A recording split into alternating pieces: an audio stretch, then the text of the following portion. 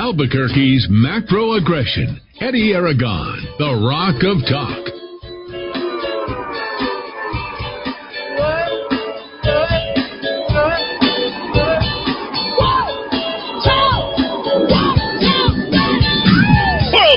Friday afternoon, I'm Eddie Aragon, the Rock of Talk on AM 1600 KIVA on your radio, ABQ.FM on your app and website, and directly on your TV at rockoftalk.tv. You're getting some new cameras in, so we don't have to mess with the phone any longer. We've got D-Dowd Muskie. You can't see him today, but you'll see him back on Sorry, Monday. ladies. Sorry. Yeah. Oh, the ladies. Ladies. Strangers in the night. My darling, I can't get enough of your love, babe. Wow, little Barry White even on Friday. Hard to believe that we're feeling good, but we are.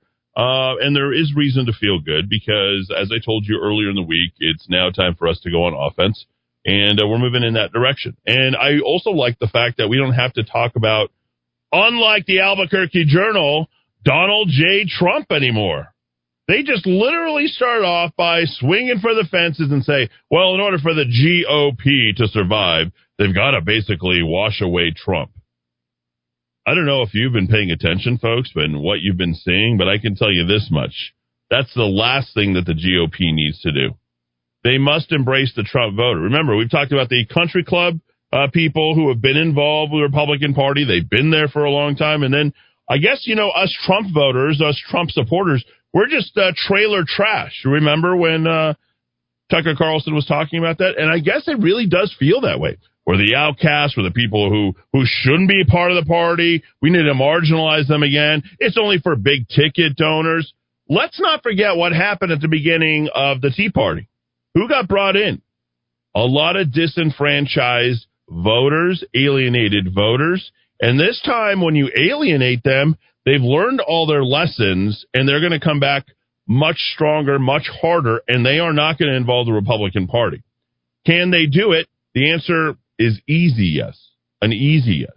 Because you also have in that group walk-away Democrats. In that group, you also have a number of people who didn't like the politics that they saw last time. And then there are some Democrats who think that they thought it was pretty unfair for what's been happening, and they don't want to see what's happening to their country, and they don't have much confidence in one Joe Biden. Here on a local level, I think you're going to see the fracturing of the Democrat Party as well. You're going to continue to see people splintering off and saying, you know what, we're tired of living like this. We're tired of being tied to the government. We're tired of the impoverishment. We're tired of the things that you continue to sell to us. Because they'll start to realize that it isn't working. Because I hate to say this, folks, but we're about to hit the skids.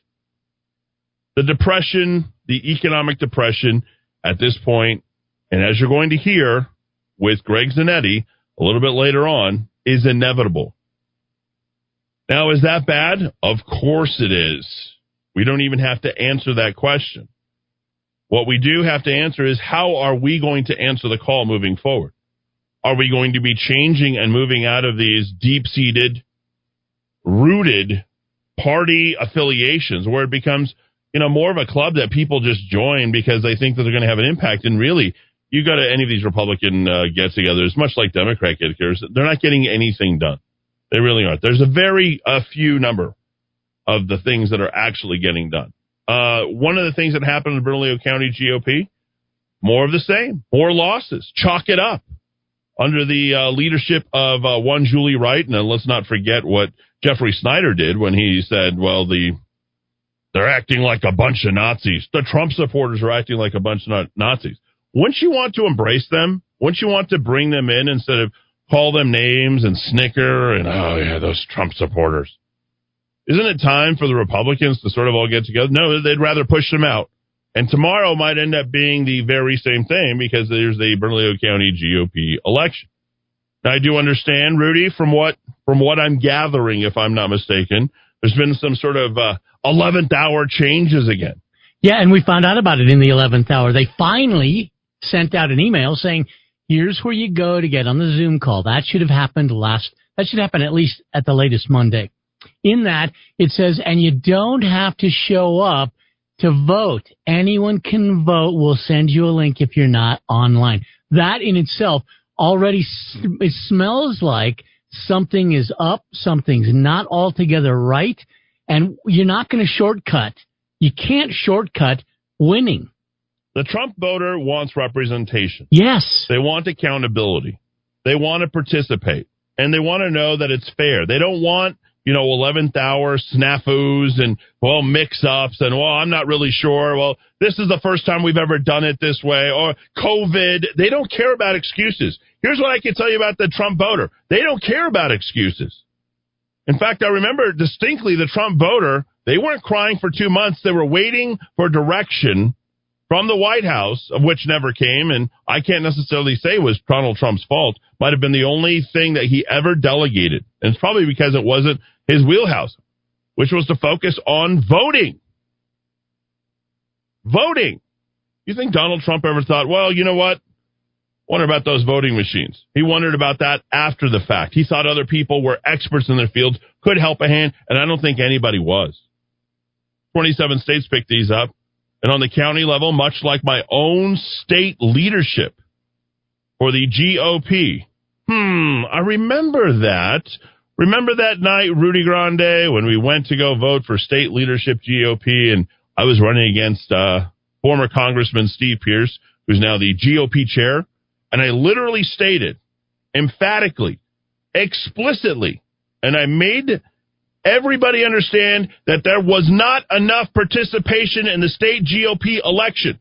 How is it that we can have an election for anything if only 34.7% of the people who are participating from the state central committee are going to be electing the chair? That's not going to be helpful. That's really bad. That's what adds to the word that you called country club. Right. And then you compound that with the fact that only 7.2% of all the people who were participating in the state central committee for the election of the party chair are Hispanic. Oh, my. This doesn't work. This is not reflective of where we should be. So we're going in, we're about to repeat the same exact mistakes tomorrow. They're like, well, now we want everybody to participate. Well, what happened last time? What happened last time? We wanted everybody to participate. No, that wasn't it. We shut off the deadline 10 days ahead of time if your name wasn't in, and Jeffrey Snyder has his claim that he wants to run for state GOP chair, a guy who literally stated and explicitly that they're acting like a bunch of Nazis from within the Republican Party. You tell me at what point any Trump supporter feels welcome, any newbie to the political scene who wants to participate is going to feel welcome. This is not setting up for good government. So how can we sit here and complain we can't run our own election? We, in the Republican Party, we can't get it done the right way, and yet we're going to go make claims about voter fraud? The Albuquerque Journal and the rest of the media is having an absolute field day with us. In fact, I think a couple of times this week now, they already brought it out, is how can Steve Pierce make these claims about voter fraud? We asked this to be dismissed forever. Forever. It just sounds like sour grapes because we lost. Well, what did we lose if we were never really in it? When you lose by the margins that we lost by, we're not talking about voter fraud anymore, folks. We're talking about not preparing people to run for office of the United States or of the state of New Mexico. That's what we're talking about. People who are ill-prepared, who weren't prepared, who didn't get any help from the state party. Oh, well, we've never got more help. Really? Then riddle me as to why Sandra Rue and Candace Gould did not get reelected. We wouldn't be dealing with a legislature like this if we had those two senators in there. And remember, I called them out specifically. I said, well, they would not represent Trump. And now you have the Albuquerque Journal. What do they say? Well, you know what? You guys should just let me kick you in the teeth a little bit more. Why don't you fully and completely and totally abandon Trump? You know what they're telling you as a liberal paper? They're saying, you know what? Don't go back and get those Trump voters because they're the only thing that can actually make you strong. Here's what's happening. We aren't going away anytime soon. People should begin to understand that. 75 million voters for Donald J. Trump can't be wrong, and you would be stupid to think that you could just pick up and walk away from Donald Trump. Honestly, there was little to nothing that Donald Trump said during the entire time from November 3rd all the way until January the 6th that would suggest that he was advocating violence, that he was saying anything at all that would sort of upset the apple cart. Yeah, he may have done a couple of things in Georgia here and there, but really, was he arguing for anything that, in from our perspective, that we didn't think was unjust? Where did all these pallets full of ballots come at 3 a.m.? Where did they come from? Well, we know exactly where they came from in multiple states and at the right time, and there should be answers for that. That's what we should be focused on. That's the only way we'll inevitably be able to go ahead and win any of these. Like, we don't have another election until we can answer these questions. No one's going to feel confident voting. No one's going to feel confident about participating. No one's going to feel confident about running. Think about this. Be like every single time, oh, forget about it. I'm going to walk away from this. They're just going to cheat anyway, and they control the polls. They got us where they want us, and now in the media they're saying, well, you guys need to separate from Donald Trump, as if he was the problem. Things were going great right up until March 13th of 2020. Nobody could argue otherwise. Coming off the greatest speech, I can't even imagine Joe Biden doing a State of the Union speech. The greatest State of the Union speech this country has ever seen. He was all about coordinated into a second term. Really, that's how good we were feeling. And then the big thud. It was the Democrats who were saying, no, we have nothing to fear with COVID. We have nothing to fear with the coronavirus. We have nothing to fear from Wuhan, China. No, keep the borders open. Keep it going. And then they switched. How gullible can we on the right continue to be? We finally found a man. We finally found representation. We finally found something that was emblematic of our values, that what we were going to stand for, someone who had a backbone. And now they're telling us to abandon him. Might as well tell us never to vote again. Just be totally and completely defeated at this point. Now, for the business of tomorrow, we have 2 people or 3 people. How many people are running for the chairmanship? 3. 3. Okay, 3. And we have I know we have Julie Wright. Okay, after 2 losses, a whole lot of battles between her and the state party, which it's still the same leadership, by the way. I don't care if Robert Aragon is part of the state party or what's happening now and moving them. Those battles existed before, and they existed between Robert and Steve, Robert Aragon and Steve Pierce, as much as they existed between Julie and Steve. I mean, these battles were pretty legendary. So in addition to that, we also have Jolene. Jolene's full name? Jolene Lyon. Jolene Lyon. Okay, she's also running. And then we've got... Winnie. Okay, her last name. Dowd. Schmidt. Winnie Schmidt. Okay. So let me ask you, Rudy, what is it that we need at the Bernalillo County level to get reorganized? In your opinion, give me your wish list. I don't care how many points in terms of getting ourselves to, back to zero again so we can be competitive in 2022. Because right now, we're an afterthought for the Democrats. They think they've got CD1. They think they've got absolutely everything. Number one, we need somebody that is going to organize all of Bernalillo County's wards. Now, ward is just a word for the area of town that you're in. It's built of a lot of precincts. We have that person. That person built what is called Engage 31 over the last 2 years. It went from 3 people to well over 250 people on a regular basis. We need that person to go and open up the wards, and he's already in place, and he's ready to do that. Who's that, Rudy? John Rockwell. Okay, John Rockwell. Okay. We also need somebody that's going to go out there and do fundraising. Because the problem is we always wait to the last minute, and then we go to the typical sources, and they all look and they say, oh, you're just going to blow it again. We don't need that. We need people that are willing to get behind and go out there and start giving us the footing that Donald Trump has already given us. We can walk and stand tall when we go and we ask people to get behind a county that's actually going to work. And we're 1/3 of the state's population. We are the biggest population, just by a few, in the state of New Mexico. Then we're going to need events. We've got to have people that are going to go to events because we need to start teaching people what is going on. And I don't want to sound like a schoolmarm here, but what's happened is people have become so disenfranchised. It's everything Eddie just said. It's a matter of people feel like they don't know and it's not going to work. And, well, what's going on? I don't trust them anymore. We need to educate people on how the elections should run, and that way they can stand up and walk on those same 2 sure-footed feet that they have to make sure that they do their part. And then we need organization for the walk and knock, because we need to be walking and knocking literally right now. We need to be letting people know that we want to help them get engaged so that we can have something that actually works. So again, ward leaders, we've got that in John Rockwell.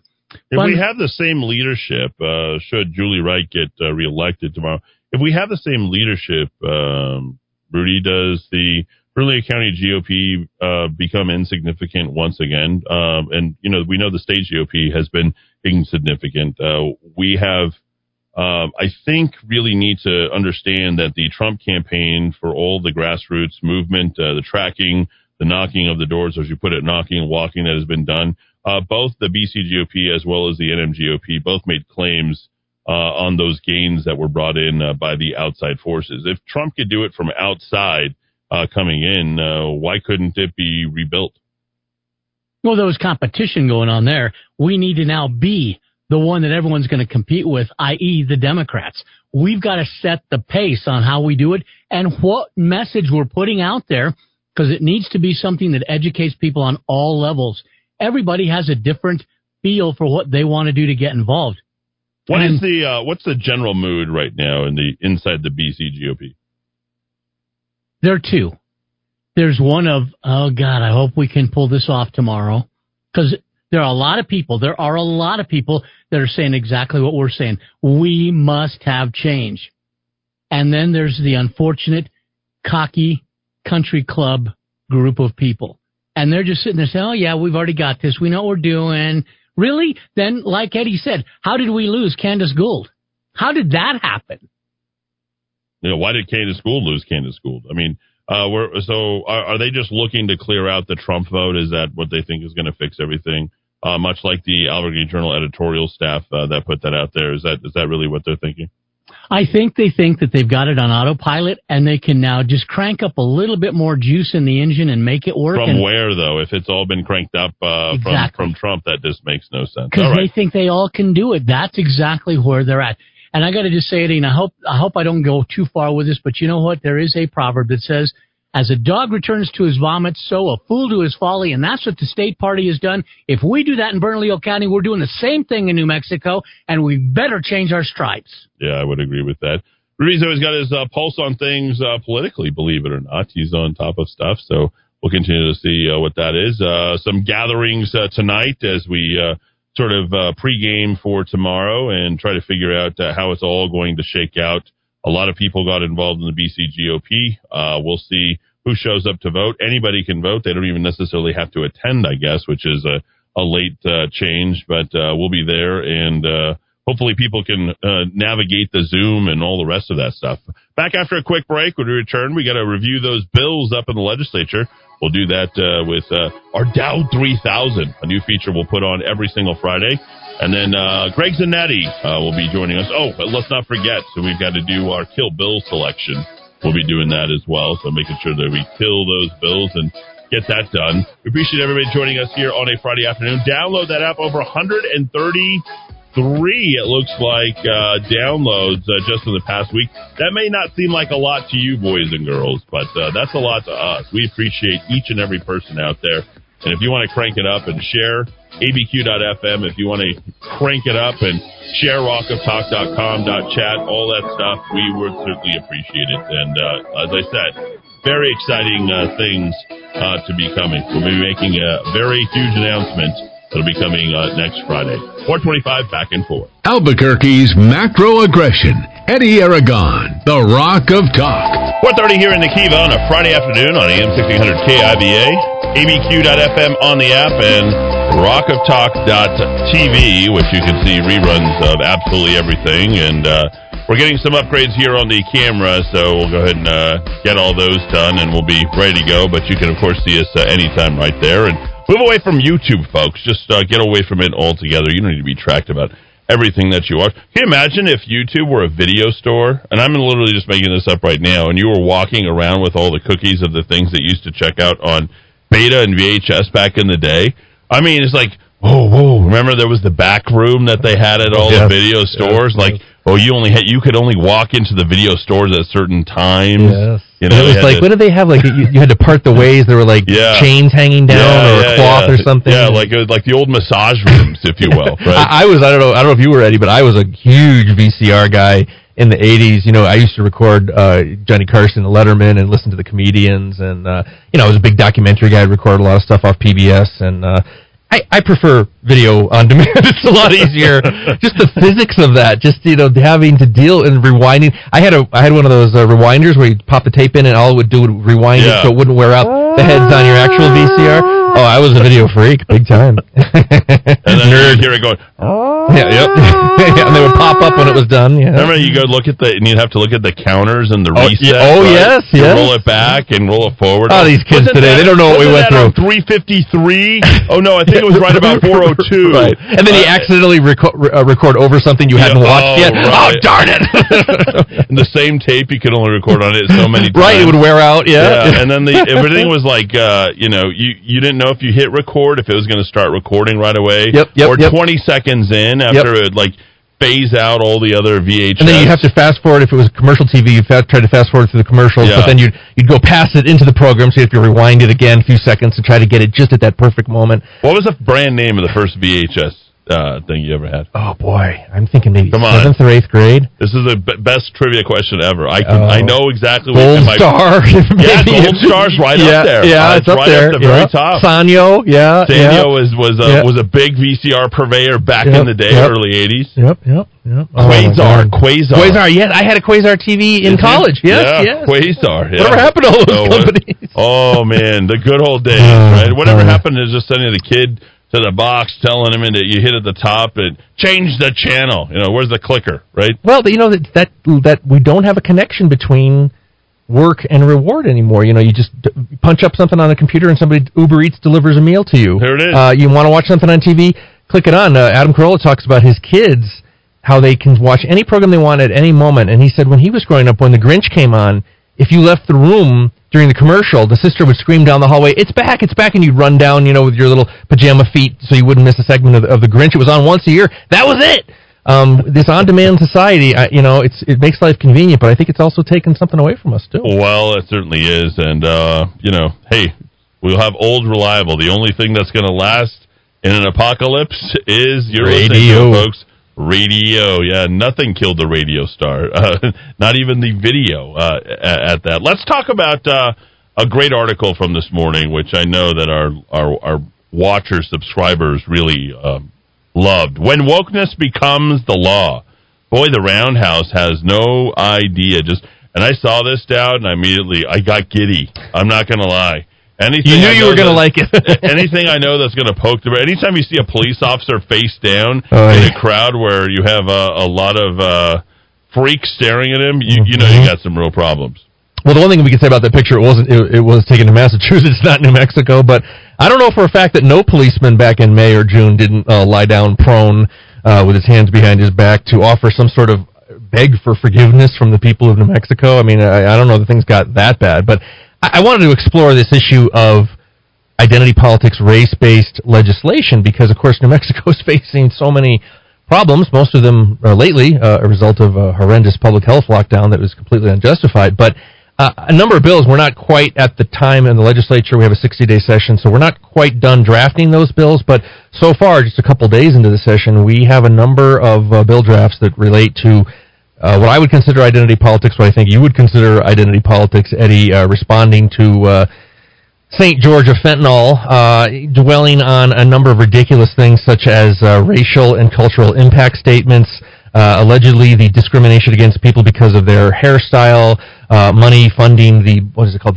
Black Education Act, and of course Black has to have the capital B on it now. So this stuff is popping up more and more this session, and it just is an indication, I think, of how wildly out of touch these people are, and the fact that they're working on this type of legislation versus legislation to curb the governor's out-of-control power, to get us back up and running economically, to address the real root causes of some of the self-destructive behavior in New Mexico, indicates where the bubble that these left-wing activists live in.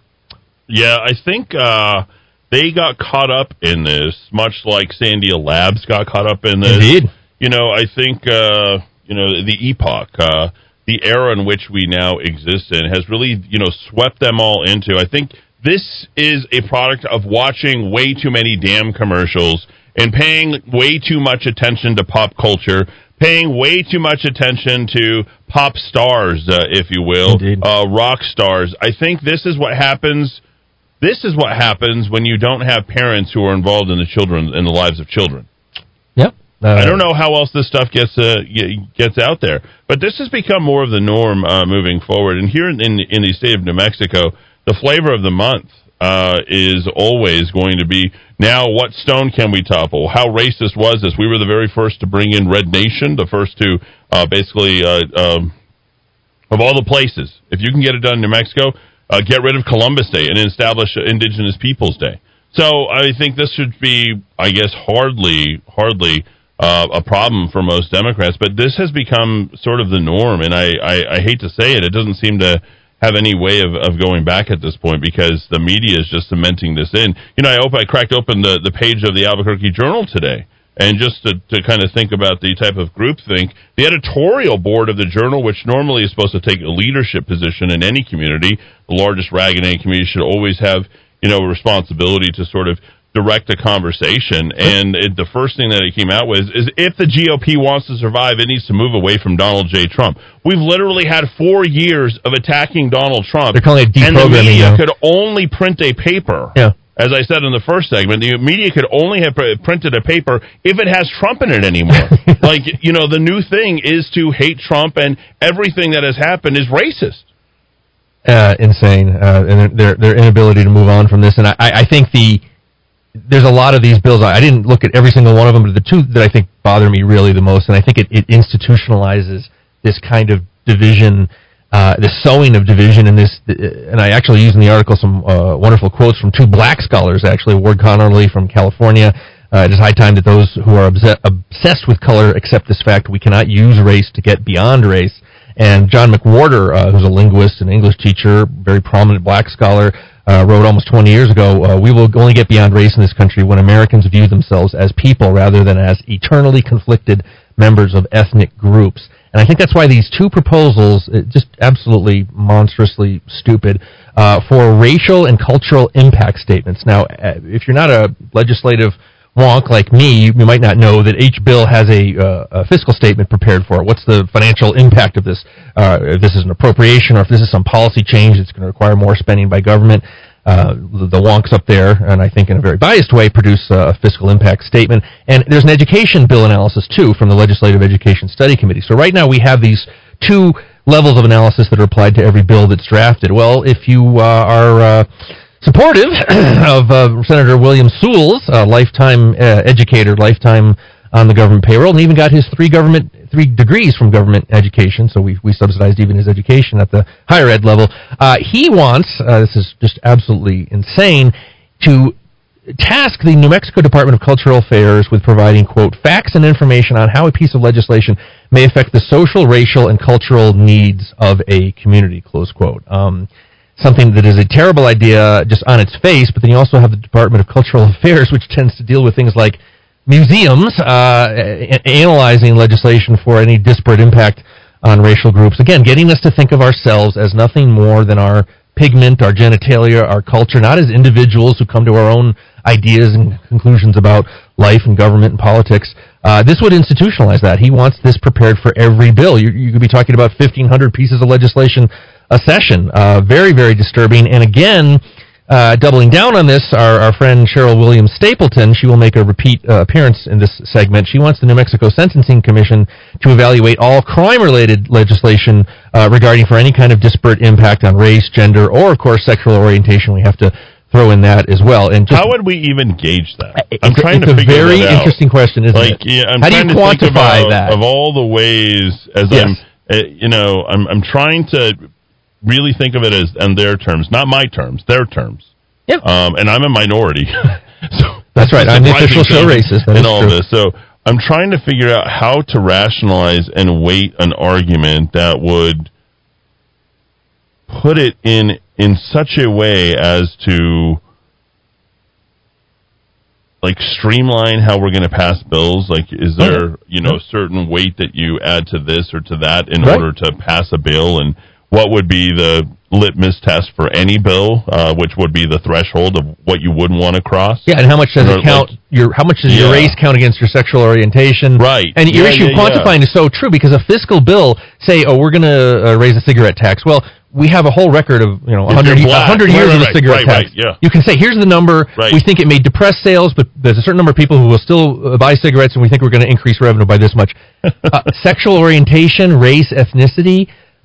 Exactly. There's no way to get some sort of, you can't do a spreadsheet on that. And, even more, it's sick because it's institutionalized. This means that these bills would be prepared. Every bill would get the Sewell's treatment, and every crime-related bill would get this treatment from the New Mexico Sentencing Commission. It would institutionalize thinking of New Mexicans as groups rather than individuals. New Mexico is one of the most, and has been since day one of the most diverse states in the union. We have a greater percentage of people with tribal affiliations than any other state. We do have a very small black population, which is interesting regarding a couple pieces of legislation we'll talk about coming down the road. But we're almost a majority Latino state, just below 50% according to the Census Bureau. People like me, the official whitey white McWhite Connecticut types, are in the minority here. I never feel discriminated against. I think I may be afraid for my life because of the crime in New Mexico, but I don't really single out any particular type of person. I've always felt welcomed here, and they're using the diversity scam to get us to really sow division, not heal division. And again, their core constituency, most of these are left-wing Democrats. I guess they kind of eat this up, whereas the rest of us, clear-headed, clear-thinking New Mexicans, can see this for really what it is. I can't imagine a normal conversation with any of the people who would be proposing any of these things. I just can't imagine what that would look like. And sitting down and try to rationalize this. It would have to be incredibly frustrating for anybody to try and say, well, where are you coming from with this? And why is this necessary? So, more muddy thinking from Santa Fe. This is what they do. This is the best that we get out of them. They are in session, but they are hell-bent on ruining your life by giving you more things to think about, or really more ways to just control you. Because they know that one thing that they can depend upon the New Mexican population to do is not think about the crazy policies that they pass. Yeah, and getting you to think about yourself as a voting bloc because of your sexual orientation or race or whatever. It's sowing that tribalism that they can count on as a vote, because if you've got people locked up in a group, and our group as opposed to your group, well, then our tribunes, people like Cheryl Williams Stapleton, people who will bring us to the promised land, clearly we could never go against her if we're in that core group. And it's just worth noting, I put in here, she's unlikely poster lawmaker for racial harmony, given the fact that in 2011 she hollered at a Republican colleague that the Republican was, quote, carrying the Mexicans' water on the fourth floor. We all know exactly what she meant by that. If you're not familiar with the Capitol, that meant Governor Susana Martinez up on the fourth floor. She was insulting the governor as a Mexican. So an unlikely avatar of racial justice and harmony, Cheryl Williams Stapleton. There she is, folks.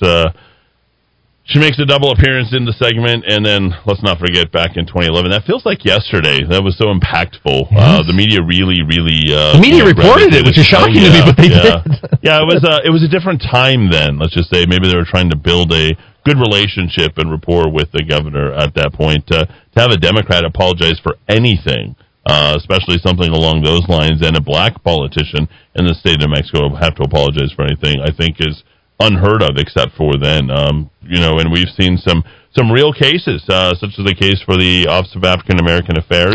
And the big thing that happened over at the state fairgrounds, it was never an apology. Kick the bucket down the road. We'll fix it. Never got fixed. And you have even more malfeasance taking place. But that's neither here nor there. We'll leave that there. Another article a little bit earlier this week, which you can find directly at rockoftalk.chat, down in old Luna County. And the Luna County is amongst the poorest, if not the poorest county in our entire state. And for those of us who can't find that on the map, it's in the butt, if you will, of Doña Ana County. But Doña Ana County looks like it's sort of bending over, and Luna County is sort of right behind it, so to speak. Best way for me to describe that.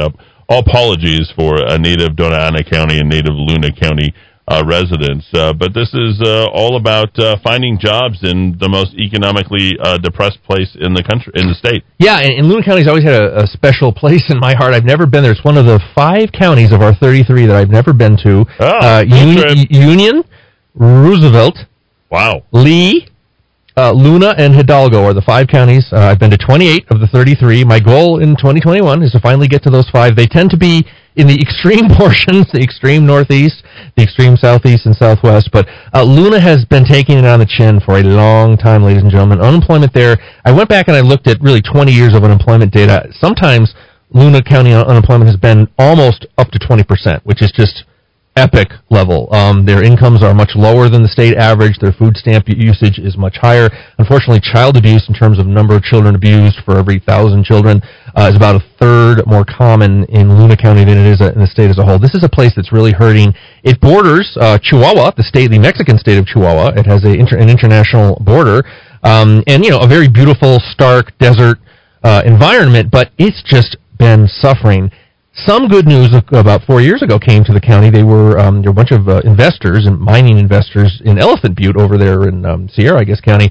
They formed a company, got their investors together, called it American Magnesium. They found some high-grade dolomite, which is a rock, I guess you could say a mineral, that was magnesium is associated with dolomite, and they have to kind of take it out and process it, haul it away to a processing center. They were going to do that in an industrial park outside Deming.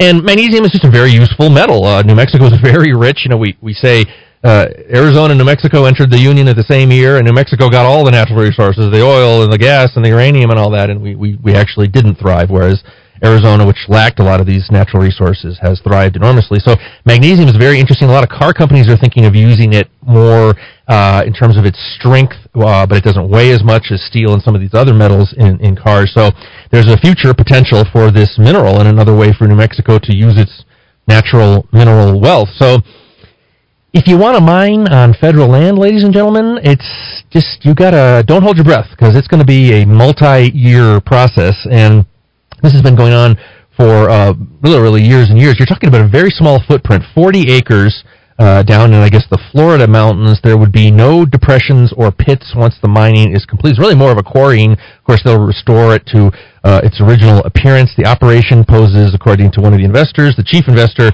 but I checked into this and it's true, virtually no environmental hazards. There's not going to be any line pits. No chemicals are going to be spread out. None of the environmental problems classically associated with mining. It's basically a quarrying operation. They're going to take this dolomite out, haul it to an industrial facility outside Deming, process it, get that mining and magnesium, and sell it on the international market. But this being New Mexico, the very idea of this was opposed immediately from a mix of NIMBY people, a lot of locals who like to hike in that area, but apparently people who have money, silver-tailed, silver-haired ponytail people who they're doing fine, but they're not really looking to expand people who live hours away from this area. Yeah, insane. And so they were fighting it and making all kinds of accusations. And I didn't know that the local support, the local opposition would amount to much, but 5 months ago, very late in this process, the big boys stepped in. We are talking about people with deep pockets. These are the so-called environmental groups who have enormous resources and smart lawyers, Wild Earth Guardians, New Mexico Wilderness Alliance, of course, Amigos Bravos. They broke bread with the locals called Friends of the Florida. The Florida is the Florida mountain chain through there, and they filed a petition to stop the BLM from authorizing this. Now, the BLM, the good BLM, or maybe not the good BLM, but the government BLM, Bureau of Land Management, we used to have a different BLM before Black Lives Matter came along.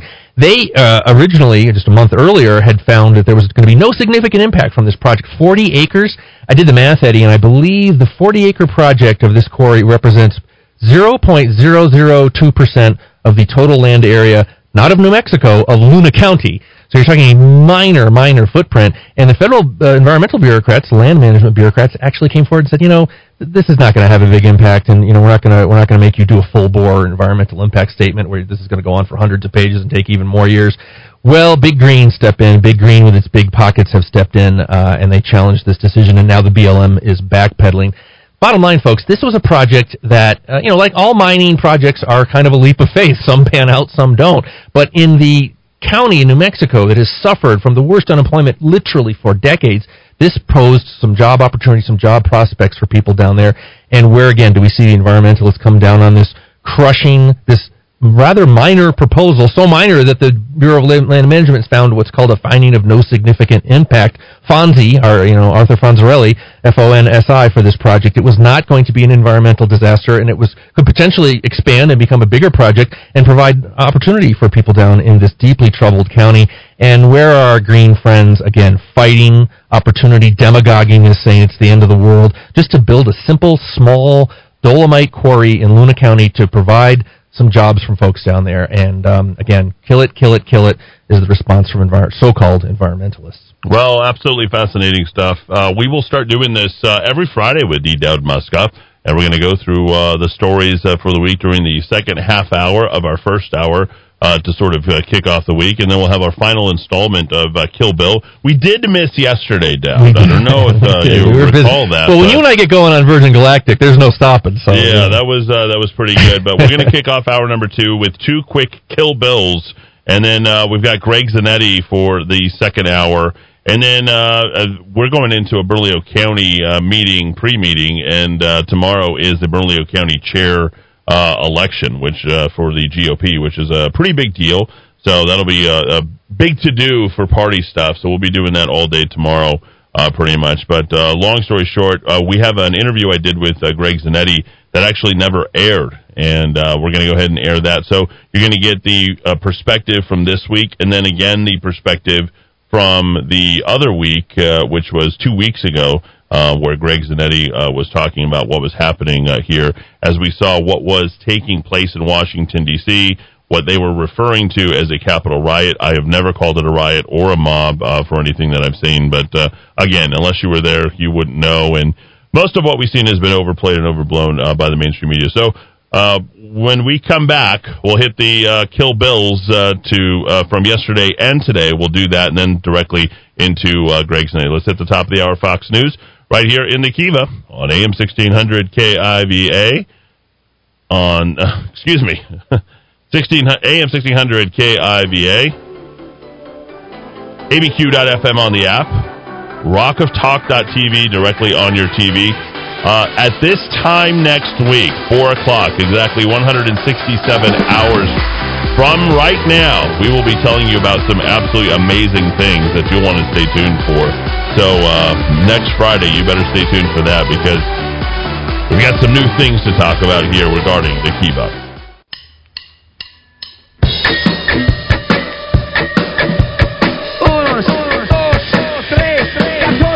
Albuquerque's macro aggression. Eddie Aragon, the Rock of Talk. I am Eddie Aragon, the Rock of Talk on AM 1600 KIVA, ABQ.FM on the app, and Rock of Talk TV on your TV, and now for Roku. And here with D. Dowd Muska. Dowd, we've got to kill some bills. We do. I think we gotta slay some dragons. We gotta get rid of the bad stuff. And I don't know about you, but I feel a little bit like a Kill Bill movie marathon this weekend. It was just put up on either Netflix or HBO Max. One of them I saw it pop up. Yeah, I haven't seen it in probably a year or two. I gotta go do it again. Just ready to walk with my gang and kill. Oh, Renishi, right?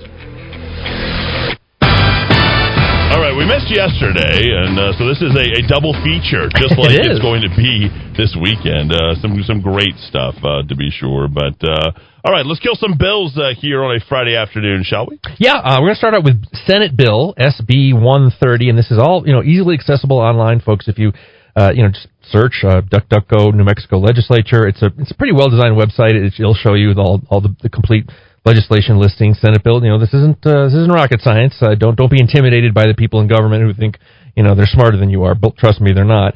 This is Senate Bill 130 by Senator William Sewells. He's been a problem in the past. He's a problem today, and I'm sure he'll be a problem moving forward. Spent his life in the governmental sector.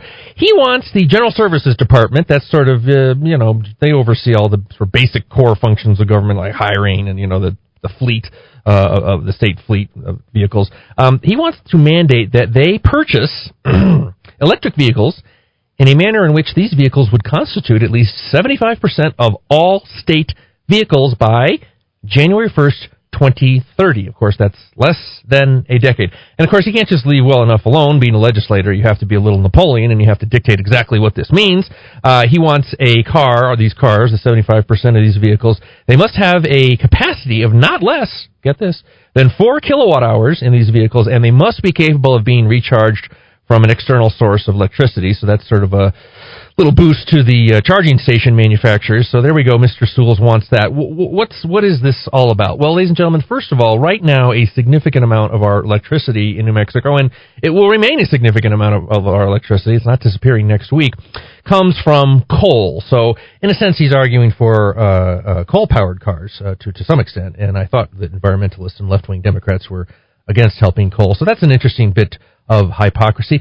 Lots of other issues when it comes to electric cars. It's still a very new technology. We don't know how long one of these cars lasts. We don't know about the environmental disposal of the batteries. A lot of these are unanswered questions, and if you want to use your own money, I have nothing personally against electric cars, and maybe my next car will be an electric car for all I know.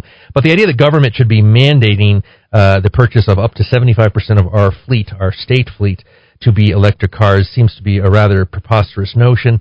The deeper issue here, though, is this issue of helping this industry. The statistics are very, very clear. Somewhere around 80% of all electric vehicle tax credits claimed at the federal level go to houses, annual household incomes, people living in these homes of over $100,000. These are people who can afford these cars, and on top of that, they also get a $7,500 federal tax credit. So they're affluent homes, maybe wringing their hands over their contribution to global warming and that terrible carbon dioxide in the atmosphere. And a lot of these people are so dumb they don't even know that coal is used to generate electricity, and so they have coal-powered cars right now to a large degree. But, details never matter to people who want to do their left-wing virtue signaling. So they're wealthy households. They get a $7,500 federal tax credit. A lot of states pile on to that. I think our neighbor to the north, Colorado, gives a state income tax credit of $4,000. New Mexico has considered adding a state income tax credit as well. Hasn't passed yet.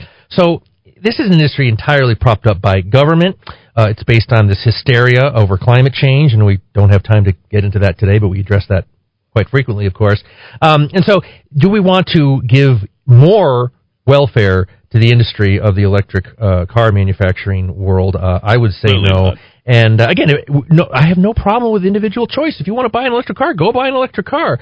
I'm not bashing the industry. I'm bashing government support, government picking winners and losers. And this is just another example of government, in this case, Senator Sewells, picking a winner, and we don't know what the long-term consequences are. We're whipping him today. We are whipping him. And I had no idea how bad he was until I looked up his bio. 3 degrees from New Mexico State. You paid most of that tuition. Most of the people who go to a government university, taxpayers, pick up a huge portion of that. Did he graduate on time or anything? He did, all the way through to PhD, and he's worked his whole life in government schools, I think high schools, and also 4 universities, government universities in New Mexico. As far as I know, never created a job. But he does want to drive up costs to the taxpayers by purchasing these electric vehicles. So does he go by Dr. Sewells? Ooh, that is a good question. Like Dr. Cosby? I bet he goes to... Budding pops. Yeah, Dr. Sewells, I bet he goes by that. All right, so we've killed one bill here on a Friday afternoon. How about one more? Well, this is a twofer. HB, and again, just go to the website, folks, real simple, NMLEGIS, New Mexico Legis.gov, and they've got all the information you need to read these bills, read the analysis, and read what hearing they're in, and you can watch hearings. HB, meaning House Bill 49. There's also the Senate version of the Senate bill, SB 78. Again, HB 49, SB 78. This is basically Republicans' desperate attempt to claw their way back to relevancy in New Mexico. The House version is actually 5 Republicans, including our beloved Rebecca Dow, has signed on to this as a co-sponsor. On the Senate side, it's actually a Democrat, Senator Michael Padilla, who is pushing this bill. What would it do? It would exempt all Social Security income from the state's income tax. And, of course, you hear that and you think, well, that's wonderful. We want to give out tax breaks. Folks, it's hard for me to say. I have many relatives, including my own parents, who receive Social Security. But this bill and similar bills that sort of carve out little perks for people, seasoned citizens, as Mr. Limbaugh has called them for many, many years, it's really based on this flawed notion that older people in our society are living, hand to mouth in a hut down by the river. The fact of the matter is, older people, if you look at by households by age, older folks are the wealthiest element of our society, and as columnist Robert J. Samuelson once wrote, we have to address this outdated and propagandistic notion that old age automatically impoverishes people. Old folks, by and large, are doing very well, and I may be speaking to someone right now who is an old person who doesn't have particular means, but those of us in the policy analysis world, we have to look at the whole country. And by age, elderly households are wealthier than middle-aged and are poorer, and our younger households who tend to not have that much income. And the statistics really bear this out. Old folks do fairly well. They also do fairly well from the entitlement system. They tend to get out far more than they pay in. I know a lot of folks say, well, we paid into Social Security and Medicare. We're only getting back what we paid in. There is an interesting analysis done by a left-wing think tank, the Urban Institute. For example, a single woman over her lifetime will actually earn a lifetime entitlement, Social Security and Medicare windfall of $310,000. That's $310,000 more than the taxes she paid into it. If you're a married one-earner income with a rather high income, you will be getting back $602,000 from the entitlement system in this country, folks. Wow. It's the driver of the national debt, more than anything else, more than military-industrial complex, more than NASA, more than anything else, more than foreign aid. It's the entitlement system that is bankrupting us. So does it make sense to reward older folks? There's a wonderful quote I put in a column a number of years ago. Federal Judge Janice Rogers Brown, my grandparents' generation thought being on the government dole was disgraceful, a blight on the family's honor. Today's senior citizens, and this is heavy, blithely cannibalize their grandchildren because they have a right to get as much free stuff as the political system will permit them to have. If we're talking about tax relief, folks, let's look at reducing tax rates for everyone, not just certain groups that will end up being a key constituency that will win you votes. Let's help everyone, not just a certain group. That's right. That's the way policy should work. And we're going to talk with Greg Zanetti over the next hour, and then we're going to play during the third hour as we move to our BC GOP team building, and you guys can certainly catch us there doing that tomorrow for the BC GOP. Full lineup for tomorrow as well, so don't forget that. And thanks, everybody, for tuning into the Kiva on AM 1600 KIVA. You need to download that app at abq.fm and visit us directly at rockoftalk.tv. That's rockoftalk.tv.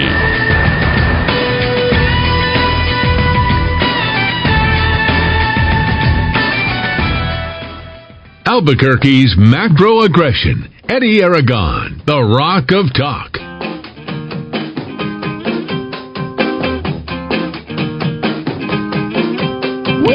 All right, back here in the Kiva with Greg Zanetti. And Greg, we got to jump right into it. We've got a brand new president and a brand new direction, I guess. We thought that it was going to come out a little bit different, and maybe we were the only ones that was truly counting the votes. And I guess we'll just start there, and then I'll let you sort of take us into the program here this afternoon. Okay. As always, you can reach out to directly to Greg at Zanetti Financial. Greg, your number is? 250-3754, or just go to ZanettiFinancial.com. But first, can we even have an elections if we can't trust the ballot box? No, the republic is dead if you can't trust the vote. And if we are now going to institutionalize or make it structural that you can cheat on elections, it's going to be pretty rough sledding for the republic. Doesn't mean we can't overcome it, but you just got to realize that we're facing some tough times. What do we see moving forward in the short term? And I know that you're always giving us forecasts as what's to come, but this is uncharted territory. And I think I tried to communicate to everybody that I couldn't see 6 months past this. I think we've now come to that realization that nobody could, literally nobody. I think even them, they can't imagine that they were as lucky as they have been. So where are we at? Well, I think the visuals yesterday or the other day were stunning, where we had attack helicopters, tanks, and over 20,000 troops in Washington, D.C., and the left was cheering this. Do you remember for decades they hated the military-industrial complex, they hated the military, and now, I guess you could say, now that it's theirs, they're cheering it. And so I think that's a bad harbinger of things to come when the previous inaugurations were bands and balloons and flags and people happy and parades, and now it was basically concertina wire and concrete barriers. It's pretty disturbing. And then in the immediate aftermath, I mean, you saw what Biden was doing this week. I mean, we're talking about sweeping legislation, from higher taxes to Green New Deal, nonsense. I mean, anything to debilitate business, regulations coming back. I think this is going to frustrate an already weakened economy. I think that's now baked into the pie. I don't think there's going to be any monetary or fiscal restraint at all. And I've heard you talk about... And by that you mean, the printing of money. Correct. And the merger, I'm going to say, of the Treasury Department with the central bank. I mean, look who he appointed as the Secretary of Treasury. It's going to be Janet Yellen, the former chairman of the Federal Reserve. Right. And, Eddie, if you listen to her comments and what she wants to do, it's really go big or go home. How much stimulus can we do? How much printing can we do? And I'm ready and I'm here to help. And so here we are where our M1 money supply, and again, this is really wonkish, but I'll go over it again.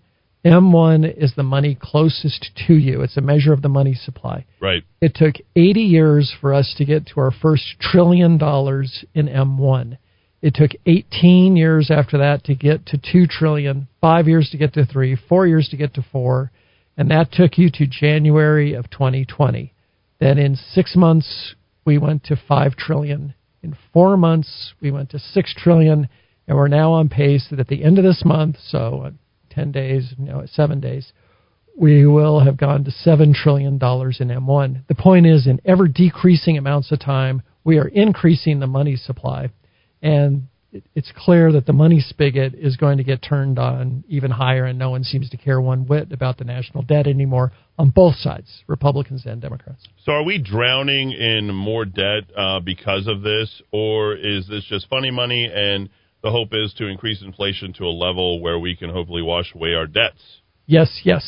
Their stated goal from the globalist perspective is to erase debt, and there are really only 4 ways to do it. One way is you can default. You can default on debts. I mean, sure. Eddie, you're hearing it right now. Yeah. We're going to have Jubilee on the student loan debts.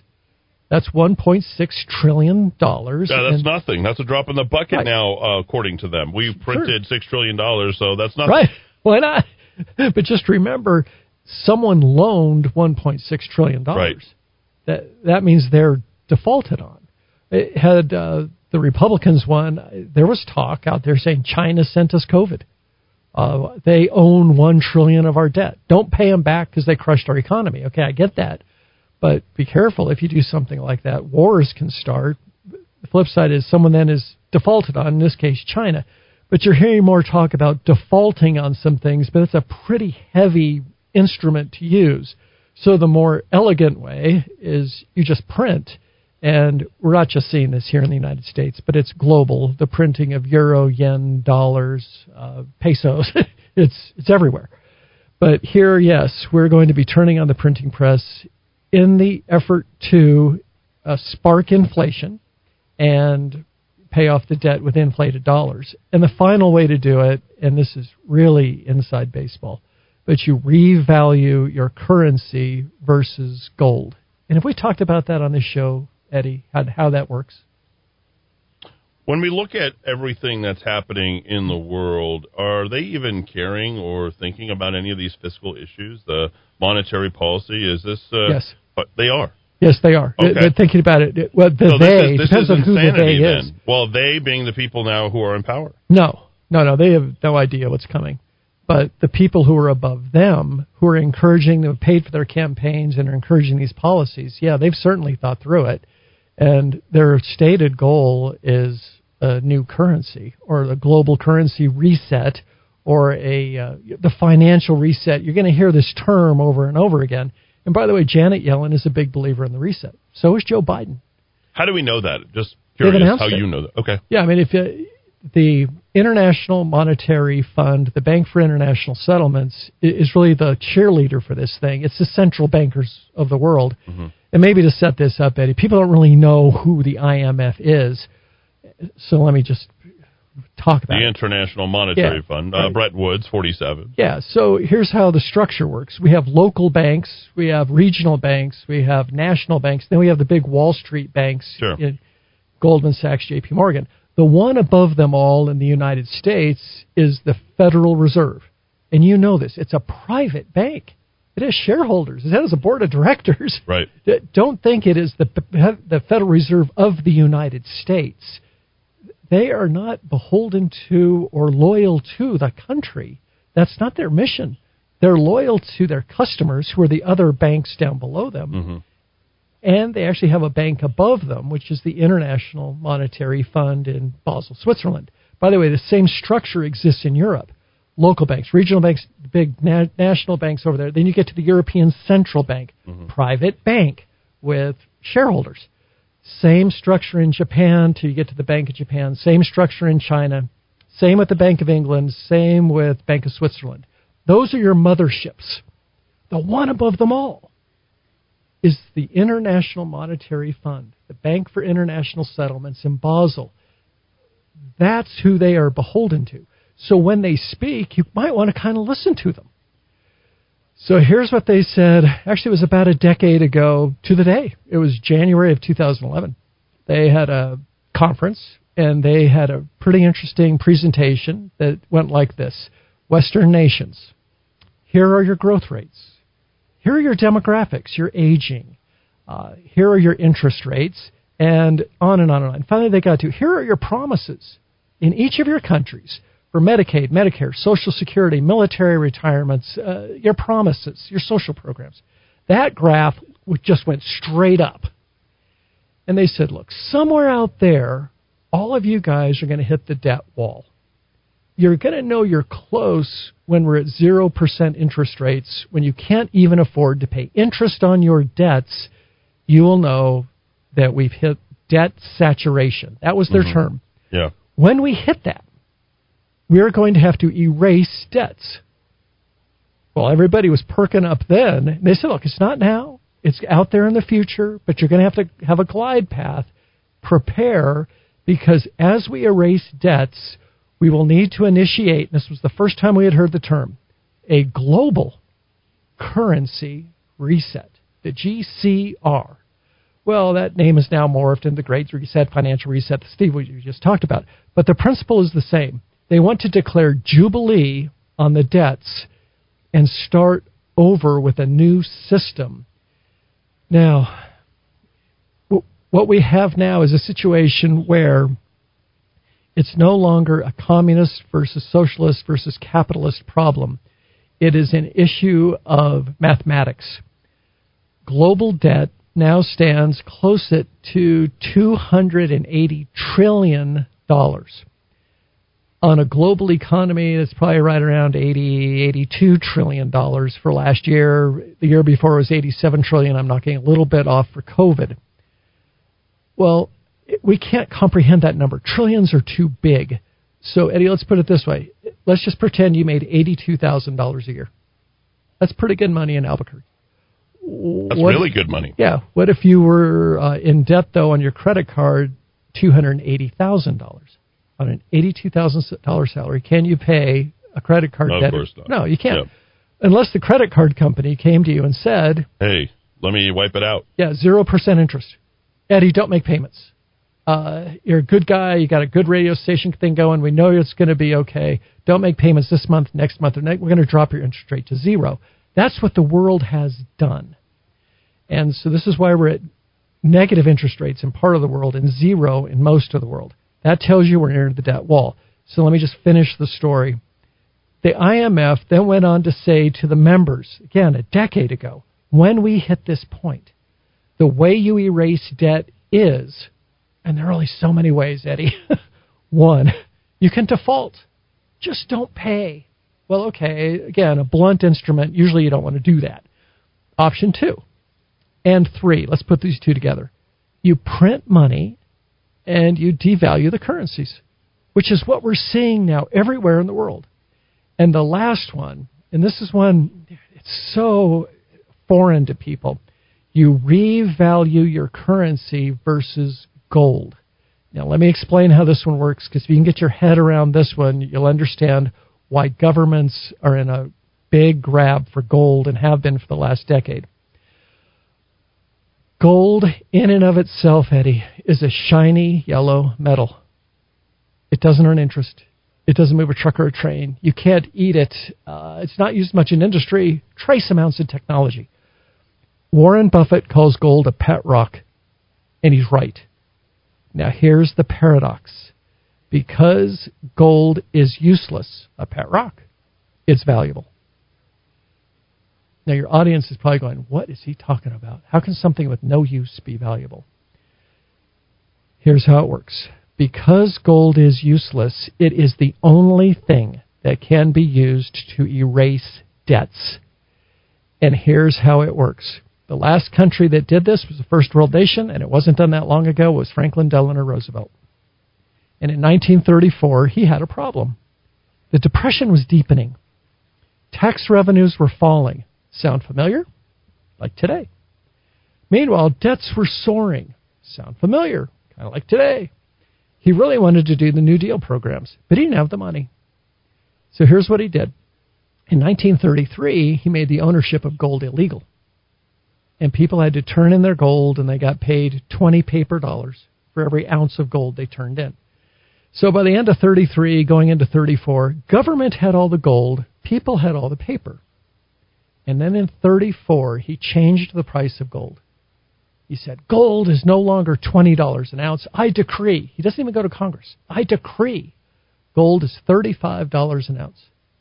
Now, Eddie, I want you to picture scales, the old-fashioned scales with a plate on one side and a plate on the other. Yeah, I know where you're going. When he picture gold on one plate, debt on the other. When he made gold $35 an ounce, it's like he made gold heavier.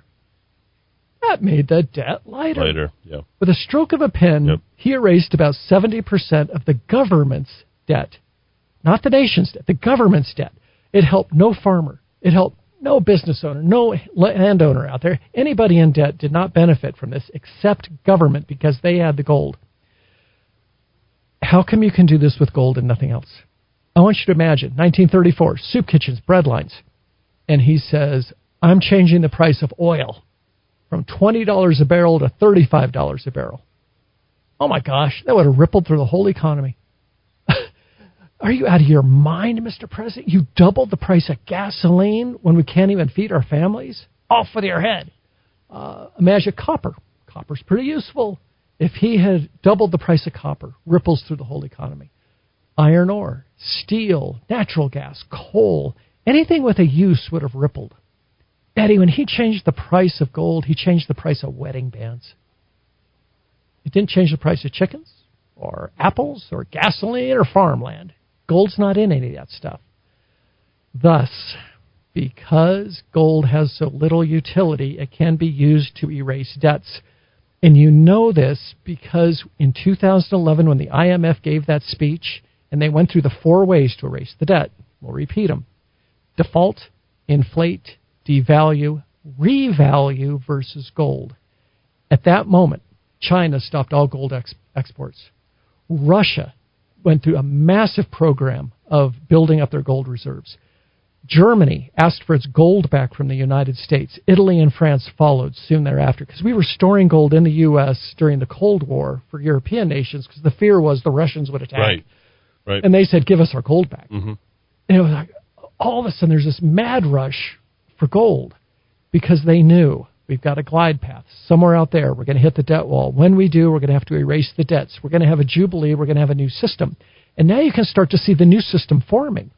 You can see it in our Congress and with what Biden was talking about yesterday in these New Deal programs and Yellen being put in at the Treasury. We talked about this on a previous show, but the Banking for All Act and the Illicit Cash Act, Google it. Go to govinfo.gov, so gov information, govinfo.gov, and type in the search bar, digital wallets. Type in digital currency. Type in FedCoin.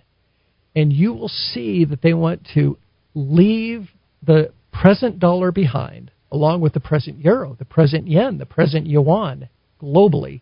And they want to go to a digital global currency. Don't think they don't have a plan for the other side as we go through this reset. We're not going back to the Middle Ages. I'm not saying that. I'm not even saying it's doom and gloom. But I'm saying you're going to have a significant turnover. And now they have cleared the path. With Biden in, Trump was standing in their way of all this. now you've got... This would have just been done maybe in 2016 or 2017. Oh, yeah. This really threw them off. When Hillary wasn't elected, the whole plan got scrapped. And then look at what Trump did. He was going along okay until he renegotiated NAFTA and the TPP, the Trans-Pacific Partnership. It was there, Eddie. That's where it turned. Because now he got in the way of the globalist plans. Everything shifted at that moment. He said, you want to know something? America's going to go back to being a productive nation. We are going to make things. We are going to create wealth. We are going to stop this 30-year experiment of offshoring everything and having a service economy and a financial economy. That will not play over the long run. We still have a positive view of America and a positive view of economics that we can build, we can create, we can make things and create wealth that the world wants. This was totally counter to what the globalists wanted. They wanted the opposite. They really want a system, a bifurcated system with them on the top and everybody else down below. And Trump was going the opposite way.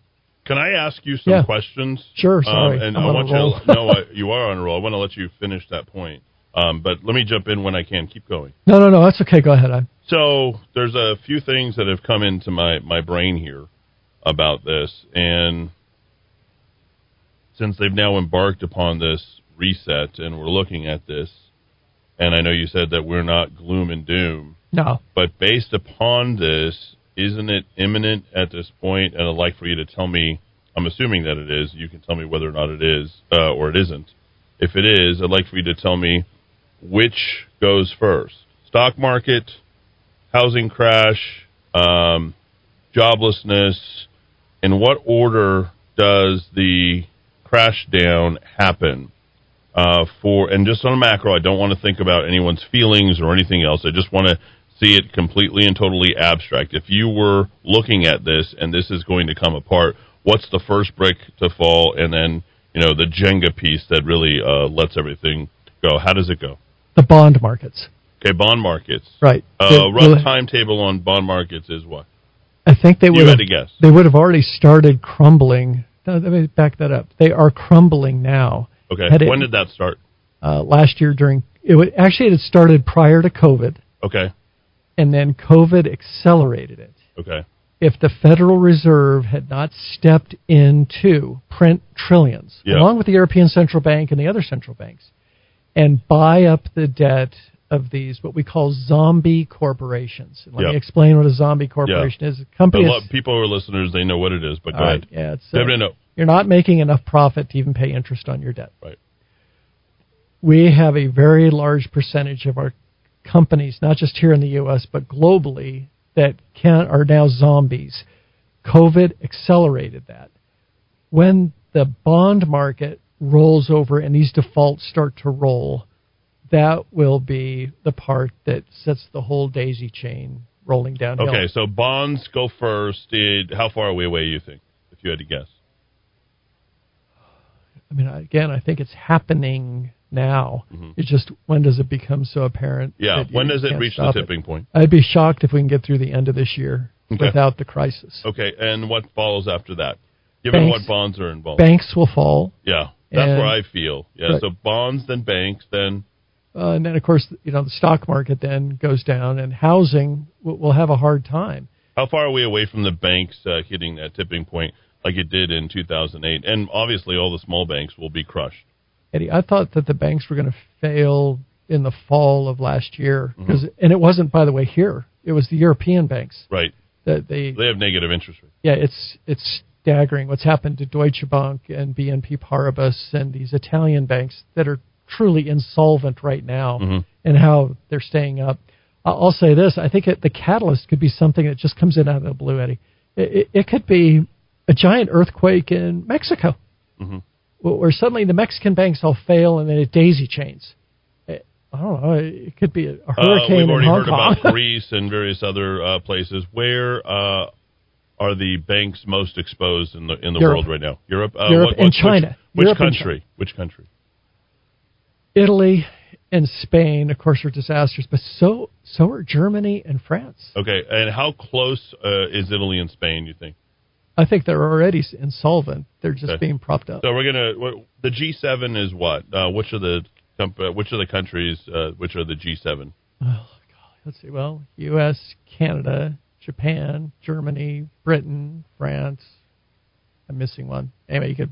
I'm going to plug it up real quick. Yeah. It's Canada, France, Germany, Italy, Japan, UK, and the U.S. Yeah, there we go. And when you look at that, when you look at the G8, which includes China and all of that, how does that, sort of monster start coming apart? With the defaults. Okay. And the leverage and the derivatives. Do the corporations suddenly become increasingly more powerful? Amazon, Apple, trillion-dollar companies. Yes. We do know that Apple has more money than the United States government. Gosh, that is a great question. Do you know why they were so eager to get Biden in there? Because Amazon and Apple and Microsoft, they want to get into banking. Yeah. And you know who the largest landowner in the entire world is? I do. And his name is? Bill Gates. And he is formerly, or is? Well, Eddie, this is what I did for Bill. Yeah. I mean, when I went up there in 2009, I did his farmland. And so he owns various developments in large swaths of flyover country. Right. We never bought it in his name. It was under another outfit. And I have a non-disclosure, but it is in the paper right now. We always bought land with water rights. It was never just dirt outside Las Vegas. It had to be productive land. And it isn't just land. It's gravel pits. It's lamb farms. He has a lot of hard assets. So the question your listeners have to ask yourself is why? Did you know why when you were buying it? Well, I mean, I was smart enough to keep my mouth shut. Here's Mr. High Tech. He reads math books for fun. And he was buying the lowest of the low tech. Soybeans, corn, wheat, sweet potatoes. Why? Staples. Yeah. Well, what, you don't think he didn't know the stuff that the IMF was talking about in 2011? That we were on a trajectory to hit a debt wall, and at some point we were going to have a global currency reset, and we're going to start over, which, by the way, is historically natural. Currencies don't last forever. Typically, a lifespan of a currency is 80 to 90 years, so you don't think he didn't know that. And we've talked about this on other shows. Big money has been accumulating hard assets. I'll give you a trivia question. Who is the largest owner of physical silver in the United States? And the answer is J.P. Morgan. If you took the next 7 biggest holders of silver, added them up, and multiplied by 2, you would not have how much silver J.P. Morgan owns. Eddie, why is an investment bank in New York City that doesn't make solar panels, they don't use silver in any of their products, why are they have amassed millions of ounces of silver, which they vault, which they warehouse, which they insure, which they guard? Why? Because they think it's going to be valuable. And so it's a hard asset that's been around for, 6,000 years. People have valued this. And everybody talks high tech and Amazon and Google and Microsoft. Meanwhile, you got the richest man, one of the richest men in the world buying farmland. You've got an investment bank buying silver. You've got the Harvard Endowment buying water rights. Correct, water rights. And by the way, they're not alone in this kind of thing.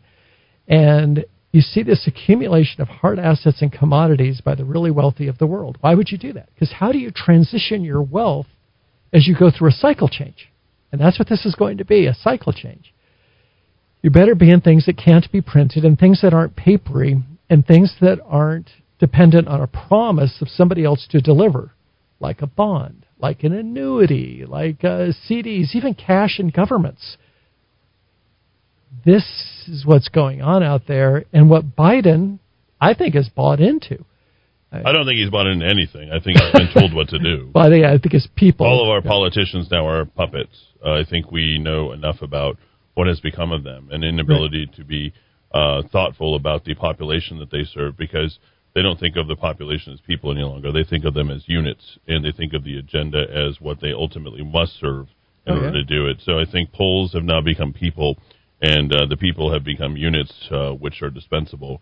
Right. I've never seen anything like this. I mean, I've never seen human life being valued less and more commoditized in the way that it is right now. Yeah, they call us useless eaters is the term that they use.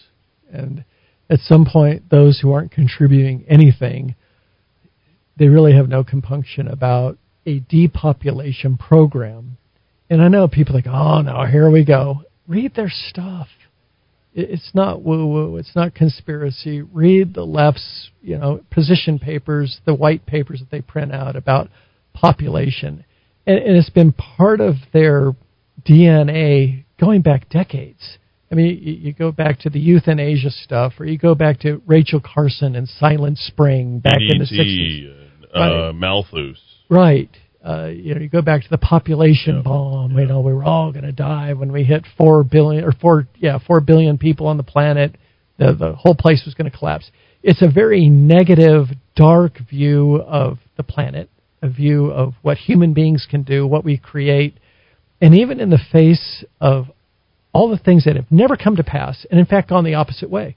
Eddie, I'm going to use energy because that's the big bugaboo right now, right? Oh, oil, it's the carbon footprint. I'm going to take you back, 400 years. We were chopping down forests right and left all over the world because people wanted to stay warm and they wanted to have hot food.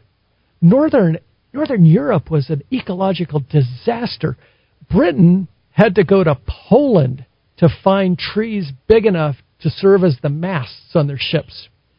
Well, about the time this was all just total disaster, the Brits discovered the rock that burned, coal. In every way, coal was better than wood. And you want to know something? The forest came back. And we went through, and of course, coal polluted the atmosphere, and we all know that stuff. But then we discovered oil. In every way, oil was better than coal. Plus, it was taking so much coal to get the coal, it wasn't worth it.